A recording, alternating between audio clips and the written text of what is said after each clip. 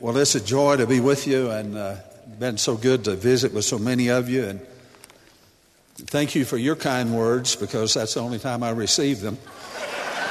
So thank all of you for that.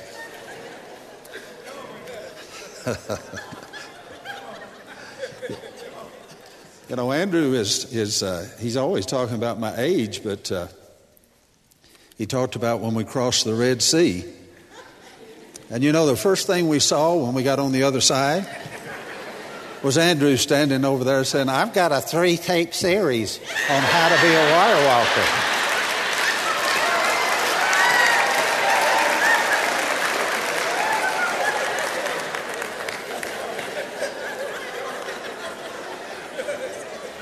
I was there when God turned on the lights, and the first thing I saw was Andrew.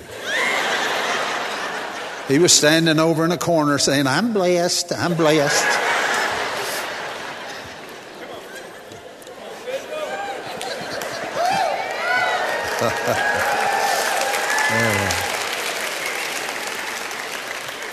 Well, someone asked me, "What are you going to minister on?" And I said, "Well, I could spend all my time correcting what's been done up until this point." So,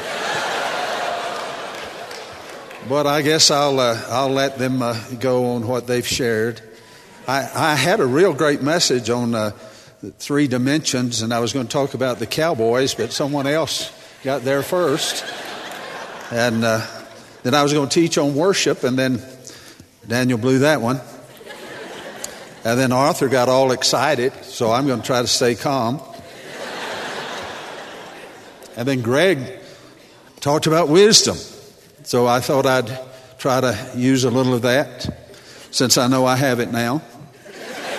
Hallelujah. But I want to mention, first of all, my wife is back in the back, Linda. She's a blessing. And this, just in a couple of months, we'll be celebrating our 50th wedding anniversary. So,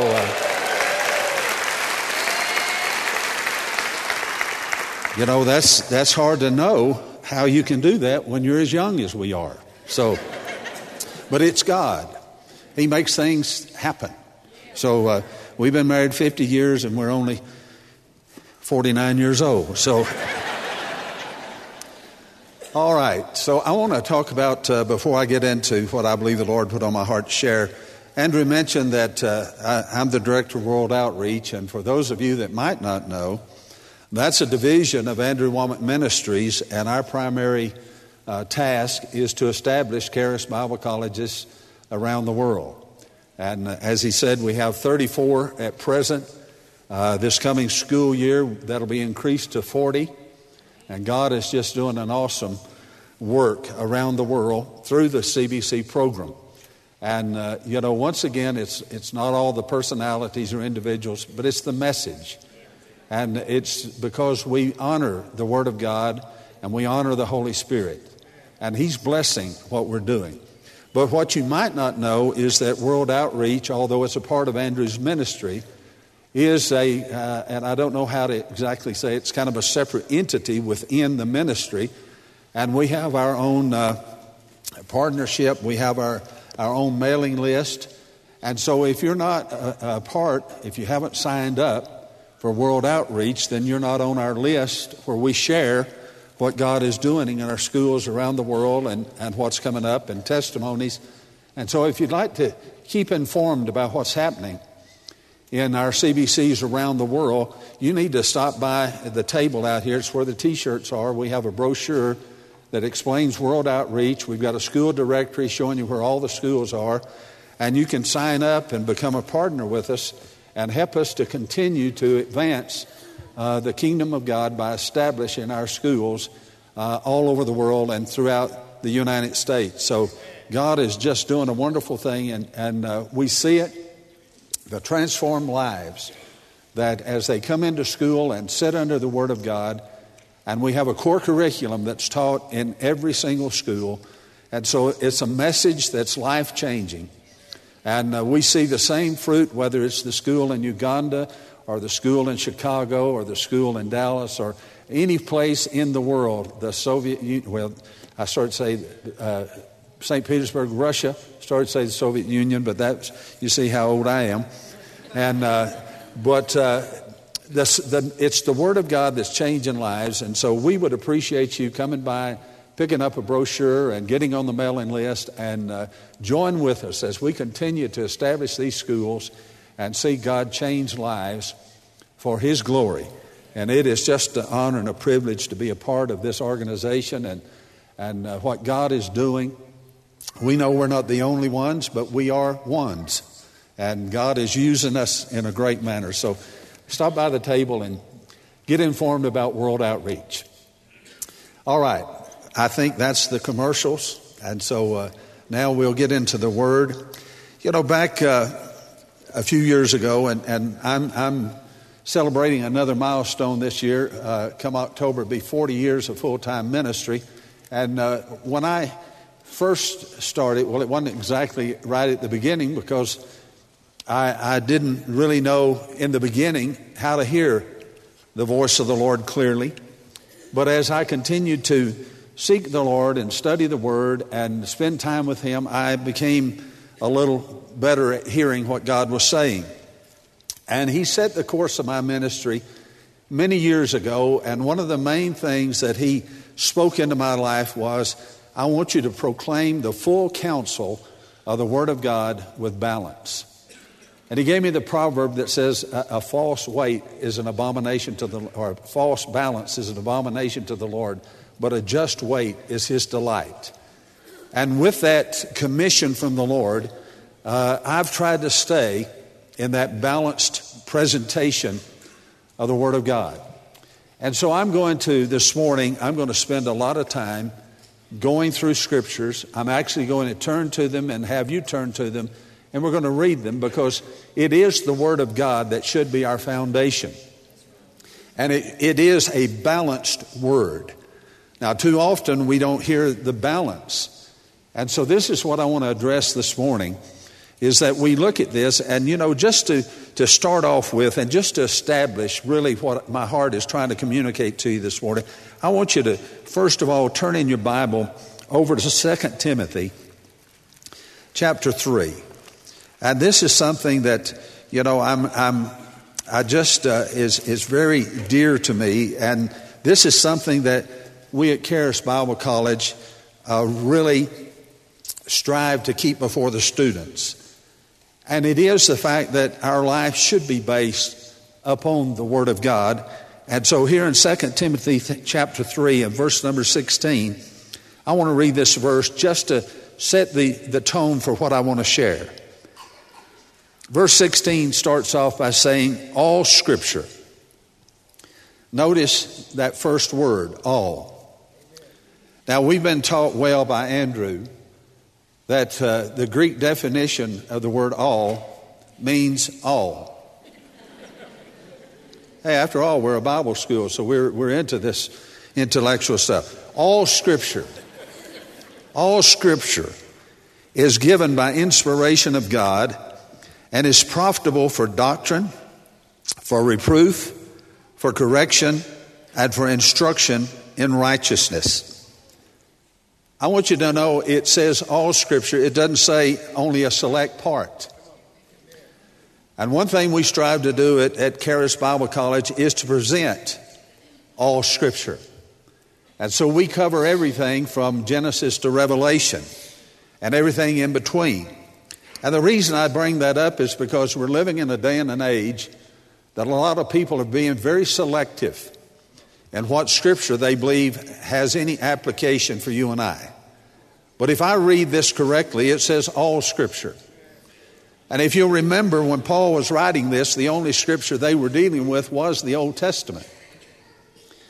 And so many people have dismissed it. Now, don't get confused and think that I don't understand. We're under a new covenant, which is a better covenant founded on better promises. But Paul himself, who was responsible for over half of the New Testament, told us that the things that are recorded in the Old Testament were there for our admonition, for our instruction, for our examples. And so it's valuable that we take all of Scripture and not just a select few. And so often in what we hear taught today, and there's a lot of stuff going around, it's a lot of bad stuff going around. God's getting blamed for it, but He's not involved in it. Scripture will interpret itself. And we have to be careful that we don't go through and only pick isolated text to back up what we've already established we believe. The denomination I came out of, we had a term for this, and it was called proof texting. And by that I mean we decide what we believe, and then we go find one or two scriptures to prove that. How many of you know our belief should be based upon what Scripture says instead of the other way around? And so this morning I want to look at some Scripture that I think brings balance, that brings correct instruction on how we walk with the Lord. So, first of all, and you don't have to turn here, I just want to establish this, that it's God's plan, according to Romans chapter 8, verse 29. God says those that He foreknew, He predestined to be conformed to Michael, I've got 2 bottles up here. I'm okay. Thank you for the offer, though. It says that those He foreknew, He also did predestinate to be conformed to the image of His Son, Jesus, that Jesus might be the firstborn among many brethren. This is a scripture that describes God's will for every single one of us. And God is working in us, and every one of us in this room that know Jesus, we're at some point in being conformed to the image of Jesus. Some are closer than others. Some are just beginning. But we're all in the process of being conformed to the very image of Jesus. And it says that Jesus might be the firstborn among many brethren. And we're the ones that make up the many brethren. I like to say it this way. It's one of those paraphrases that I use.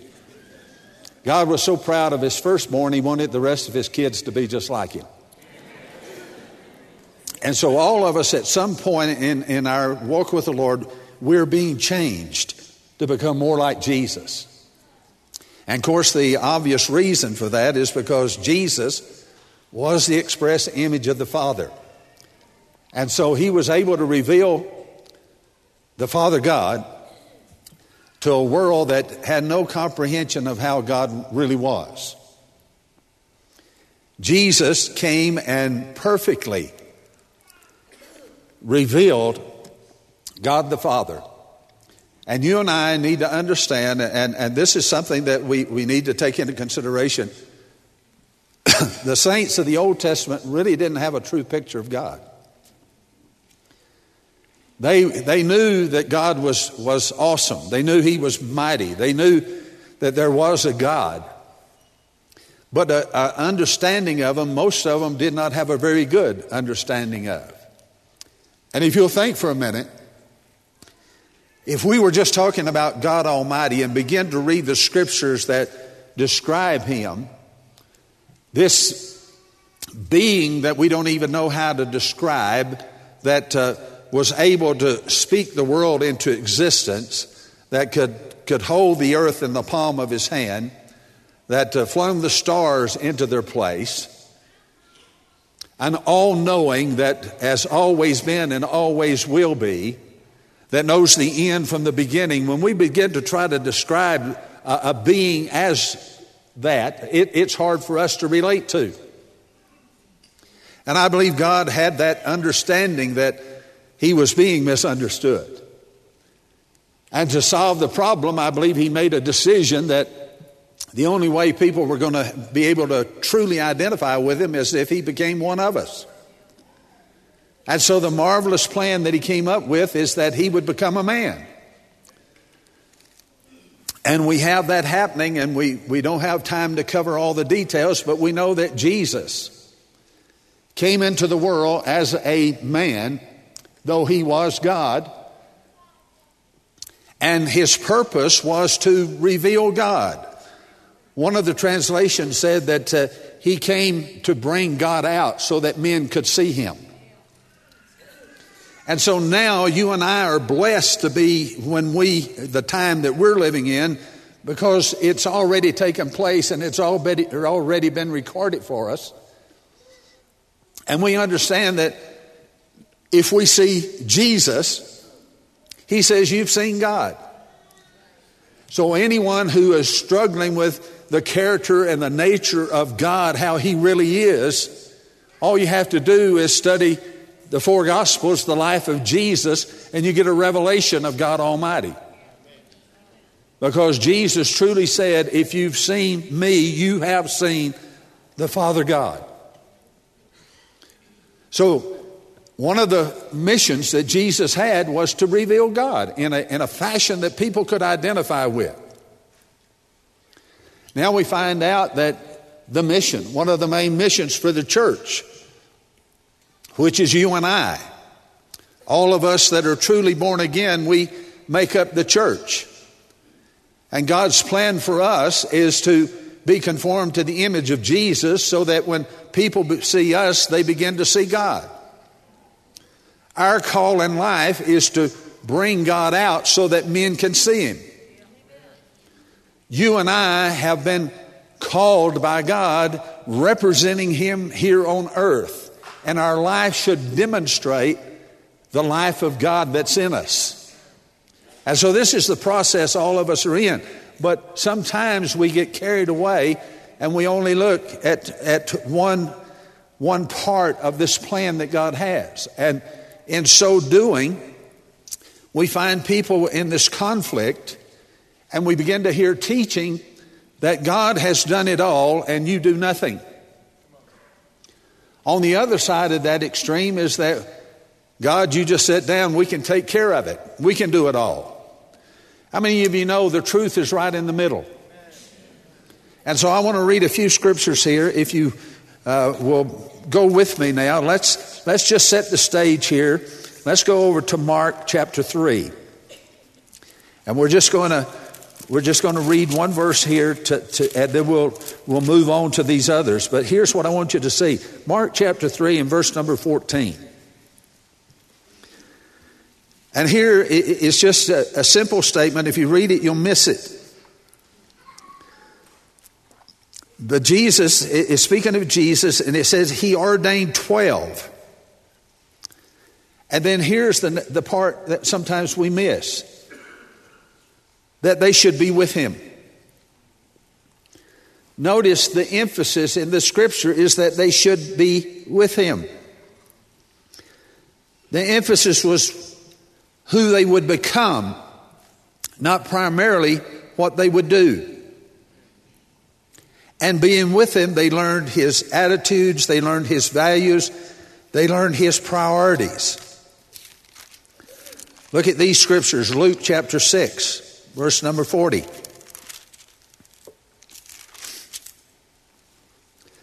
The disciple is not above his master, but everyone that is perfect shall be as his master.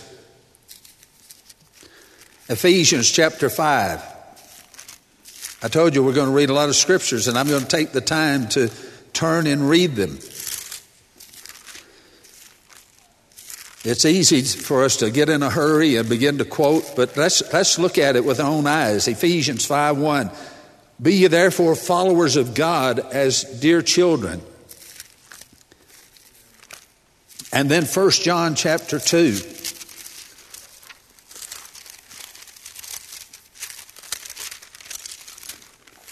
And verse number 6. 1 John 2:6. He that says he abides in him ought himself also so to walk, even as he walked. This is saying that we should be with Jesus so that we could learn to be like Jesus. And so as we spend time with him, we begin to learn how Jesus responded to people, how he conducted himself, how he lived, how he approached different situations, how he dealt with people in different situations. Paul the apostle took this to heart. And he spent time with Jesus. After his conversion on the Damascus Road, he went apart and just spent time with Jesus. Spending time with Jesus in order to become like Jesus. And so Paul followed these principles. And as a result, and we're fixing to look at some of the statements that Paul made, Paul came to wrestle with this question. As he really began to zero in that relationship with the Lord, and as he was being conformed to the image of Jesus, he began to wrestle with this question. Is this me, or is this God in me? He struggled with who was doing what. You say, I don't understand what you're talking about. Well, let's look at a couple of verses that will, I think, bring this out to you. Over in Galatians, and this scripture has been quoted already this week, but look at this. In Galatians 2, verse 20, Paul made this statement. I am crucified with Christ. Nevertheless, I live. Yet not I, but Christ lives in me. You see the conflict Paul was having? He says, I'm dead, but I'm alive. But it's not really me. It's really God. But it's really me. But it's really God. Look at this one, 1 Corinthians chapter 15, verse number 10. But by the grace of God, I am what I am. And his grace which was bestowed upon me was not in vain. But I labored more abundantly than they all. Yet not I, but the grace of God which was with me. So Paul, what a dilemma. Well, then Paul, he was saying to himself, I live, but it's not really me. I work, but it wasn't really me. But it really was me. I labored, but it wasn't me, it was grace. But it was me. So you see the conflict that Paul was having. He was saying, I live or I work, but then he would clarify and say, but it really wasn't me, or it wasn't just me, but it was Christ living and working through me. And so Paul didn't believe that because Christ was dwelling in him, that meant that he had been thrown into a state of do nothing, of inactivity, passivity, or irresponsibility, as many teach today. There's a real dangerous teaching going about that Jesus did it all. Well, how many of you know Jesus did do it all? But that doesn't leave you without a sense of responsibility. Even being born again, which we know was by the grace of God, but how many of you know if you don't respond and accept that, it doesn't work? Yes, Jesus did it all, but we have a part. And this is the part that seems to be left out in so many occasions. And so we're going to look at this today. Certainly Paul rested in the Lord's finished work, and he recognized that God was the source of all life and power within him, but he recognized that he was to be an active participant with God. That it wasn't just that he sat by and God did it all. He recognized his complete dependence upon God, but he also recognized that God desired his active cooperation with him in serving and obeying and fulfilling heaven's plan for his life. Look at Colossians chapter 1 and verse number 29. Whereto I also labor, striving according to his working, which works in me mightily. Paul is once again at that place. Is it me or is it God? And how many of you know the answer is it's not either or, but it's both and. It was God working in and through Paul, and Paul yielding and cooperating with God. And here's the plan. It's God working in you, but you must cooperate and work with Him. Folks, these things that God has promised are not automatic. If it was just automatic and it was all up to God, how many of you know every single one of us in this place would be equally blessed, healed, delivered, whatever the promises are? If it was all God, then we would all be the same, because God is no respecter of people. And yet we look around and see there's vast differences in the lives of individuals. And it's not because of God, but it's because of us. We are the factor that determines what we experience in life. It's you and I. God is no respecter of people. By His stripes, the price has been paid for all to be healed, but some aren't. The price has been paid for all to be saved, but all aren't. And the missing factor that oftentimes is not factored in is what you do. Everyone is not saved. Everyone is not going to be saved, although provision has already been made for everyone to be saved. We've got to get the balance of the message that God does His part, but then we have a part also to play. Let's continue to read on here. We've got to cooperate with the Lord. We need to, accurately discern what God's role is in our lives and what our role is. What are His responsibilities and what are ours? If people think that God is done or is doing everything, it leads to a life of irresponsibility, passivity, inactivity, and people just go about their daily business and don't give a flip about what God is trying to tell them to do, because they think, well, God's doing it all. On the other hand, you've got people thinking that it's all they're doing. It's up to them. They must get it done. And what happens then is you just get totally worn out, exhausted, or a term used often, burned out. And all of us have probably been through that. The balance is there. God does His part. We do our part. Paul didn't say, I don't live at all. It's all Christ. Neither did he say, I didn't do any work of any kind. It was only God's grace doing it. No, he said, nevertheless, I live. And he said, I labored more abundantly than they all. And then he qualified his role by recognizing God as his source.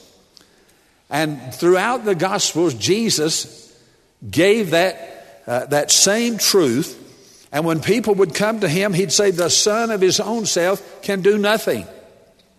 It's the Father in me doing the work. And of course, the Father was in him by the Spirit. And so Jesus was testifying that everything he did by the power of the Holy Spirit. But how many of you know Jesus had to cooperate with the Holy Spirit?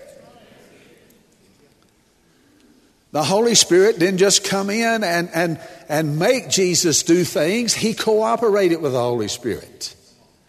But neither did Jesus just sit down and fold his arms and say, well, the Spirit's doing the work.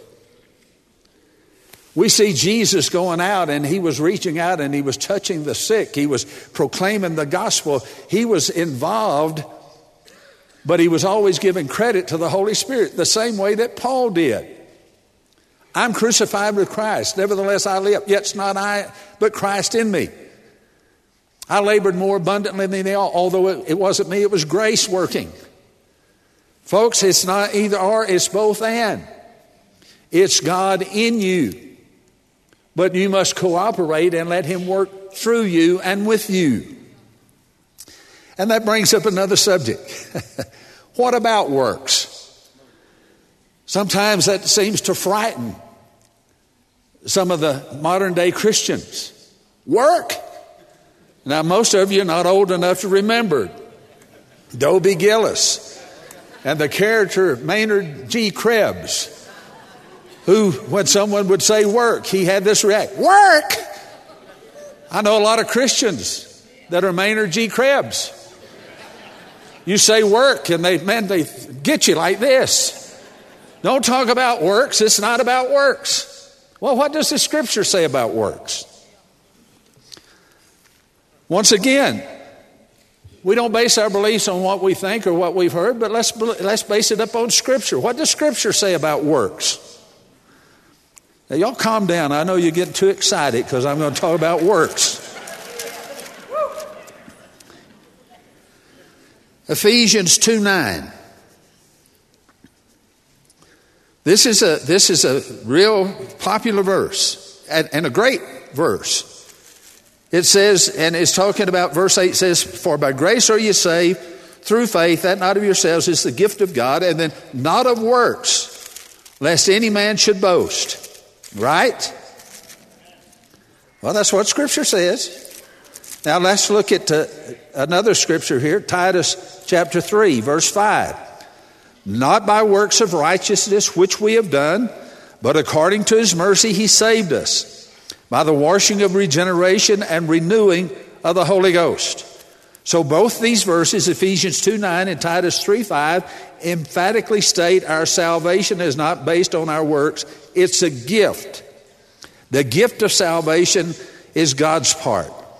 He offers that to us freely based upon the finished work of Jesus, and we receive this wonderful gift by faith.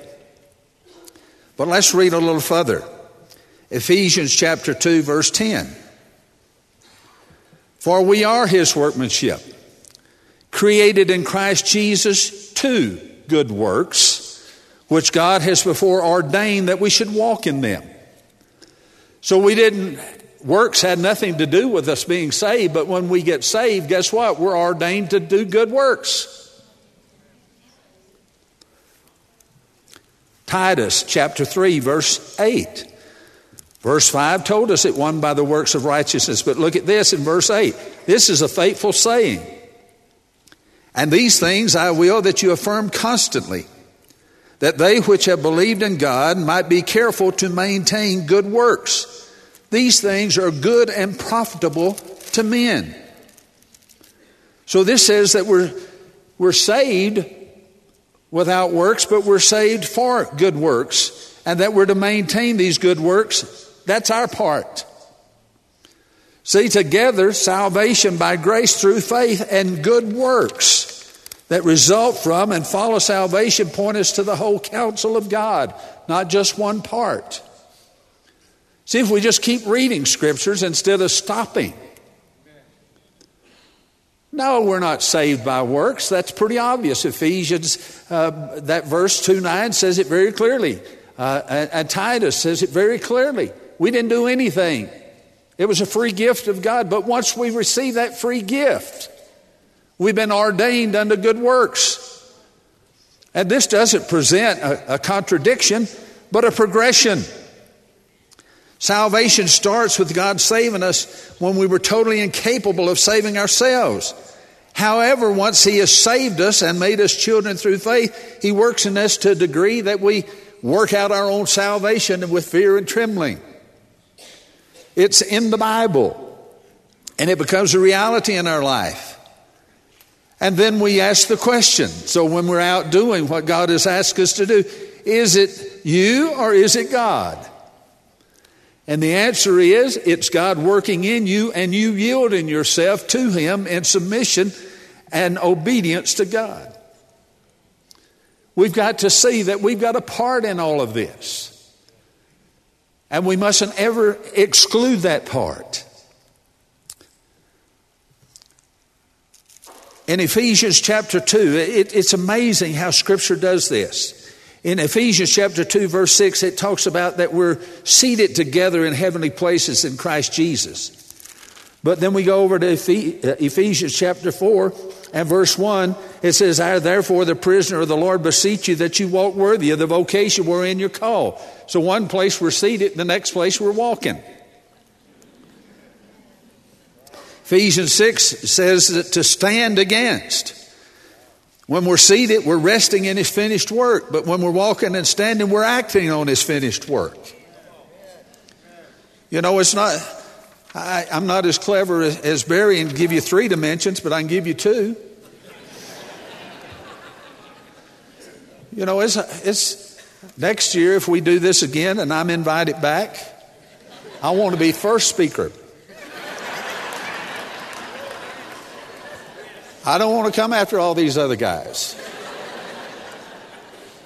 You see Gary's planning in this, though. He had the good teachers first.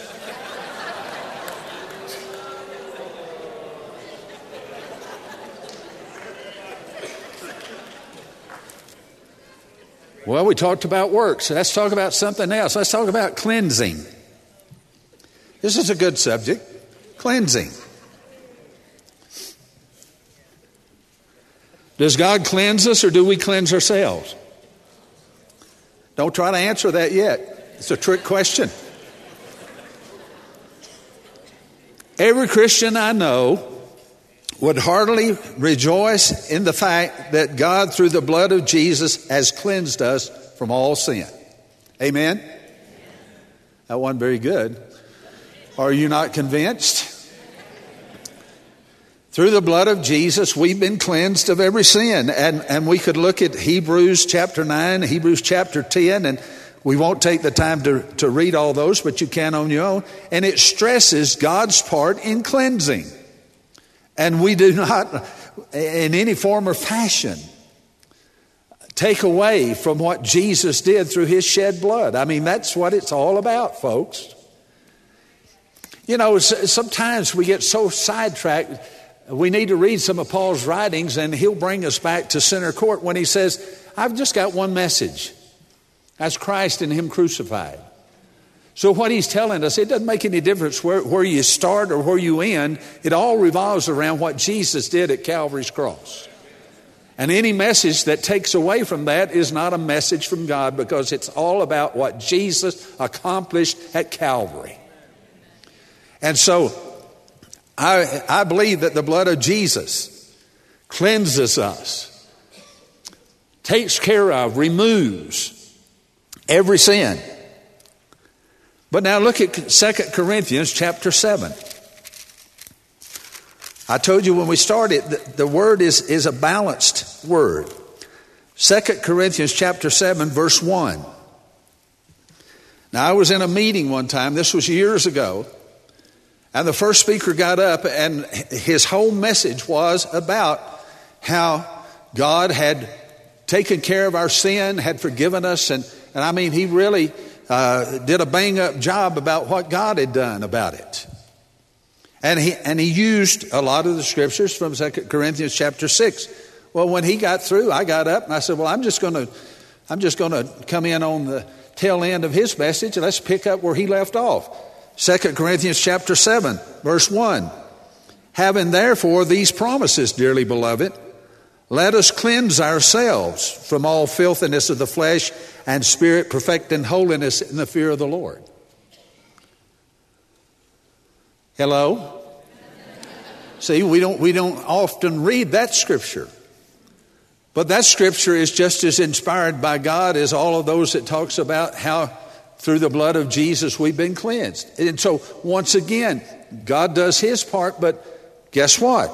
Having these promises, let us cleanse ourselves from all filthiness of the flesh and spirit, perfecting holiness in the fear of the Lord.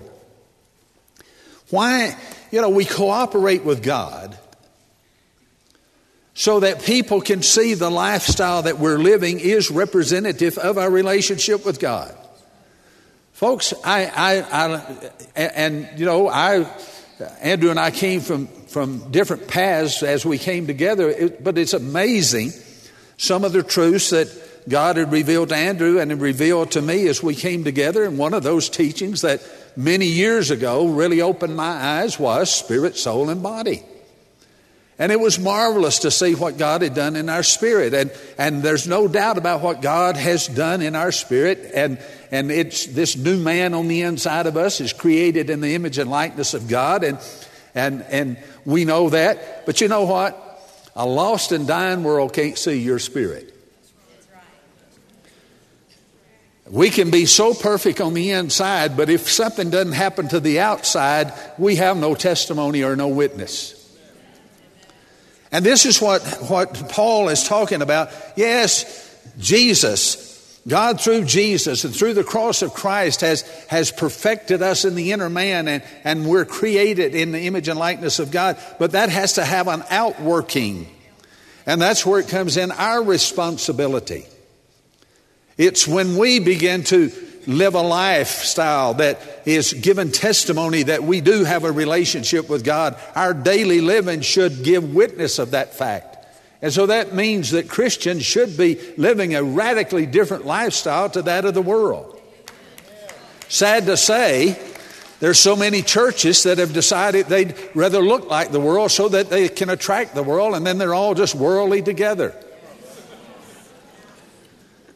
Paul made the statement, said, "Come ye out and be ye separate, and touch not the unclean thing." What fellowship does light have with darkness? Folks, it's important how you live.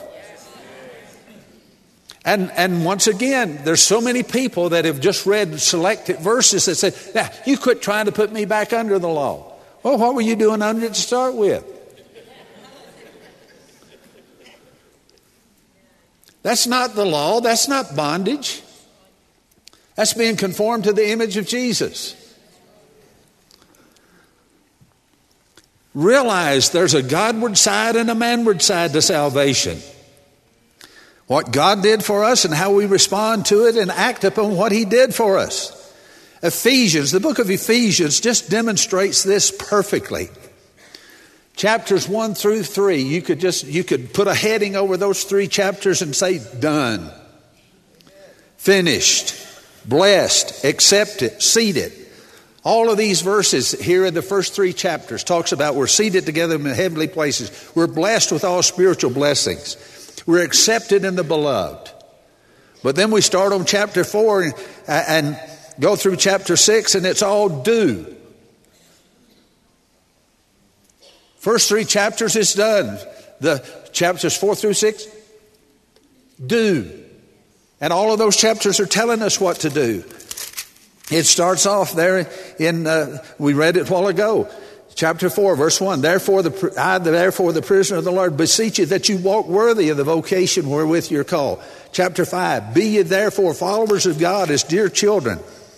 Chapter 6. Children, obey your parents. Honor your father. See, these are doing verses because of the done verses. We do because Jesus done. But it's a cooperation of the two. And we need to see that. Is it God or is it us? No, it's both of us. Boy, look at this over verse that sometimes we don't spend a lot of time in some of these little books, but over in Jude. I don't go there so often, it's hard to even find that one. But look at this in verse 24. Now to him that is able to keep you from falling, and to present you faultless before the presence of His glory with exceeding joy.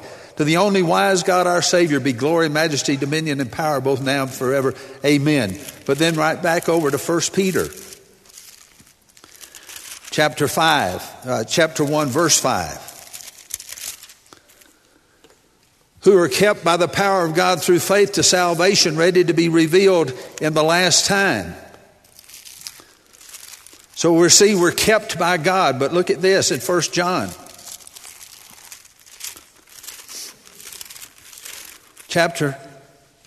1 John chapter 5, verse 18.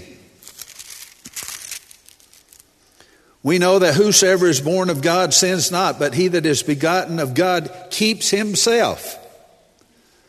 See, we read verses where God keeps us. But now we're reading verses that we to keep ourselves. And make sure that the wicked one touches him not. Verse 21, little children, keep yourselves from idols. Amen. Jude, once again, verse 21, keep yourselves in the love of God, looking for the mercy of our Lord Jesus Christ to eternal life. And then James, having a little Bible drill here this morning. James chapter 1, verse number 27. Pure religion and undefiled before God and the Father is this, to visit the fatherless, the widows in their affliction, and to keep himself unspotted from the world. So what we're talking about is that does God do something? Yeah, it says He keeps us. But then we're told, keep ourselves. Do you realize the whole point that I'm trying to make this morning is just to communicate to you that we have a part.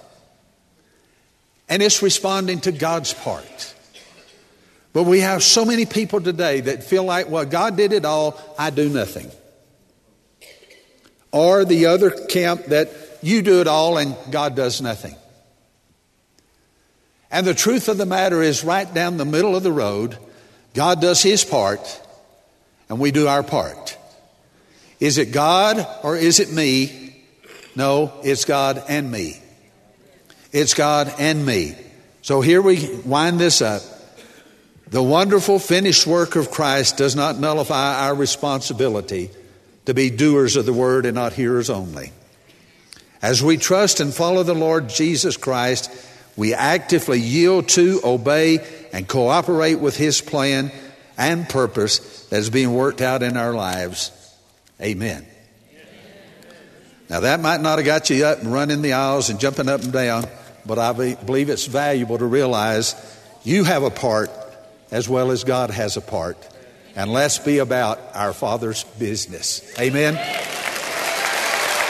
Thank you.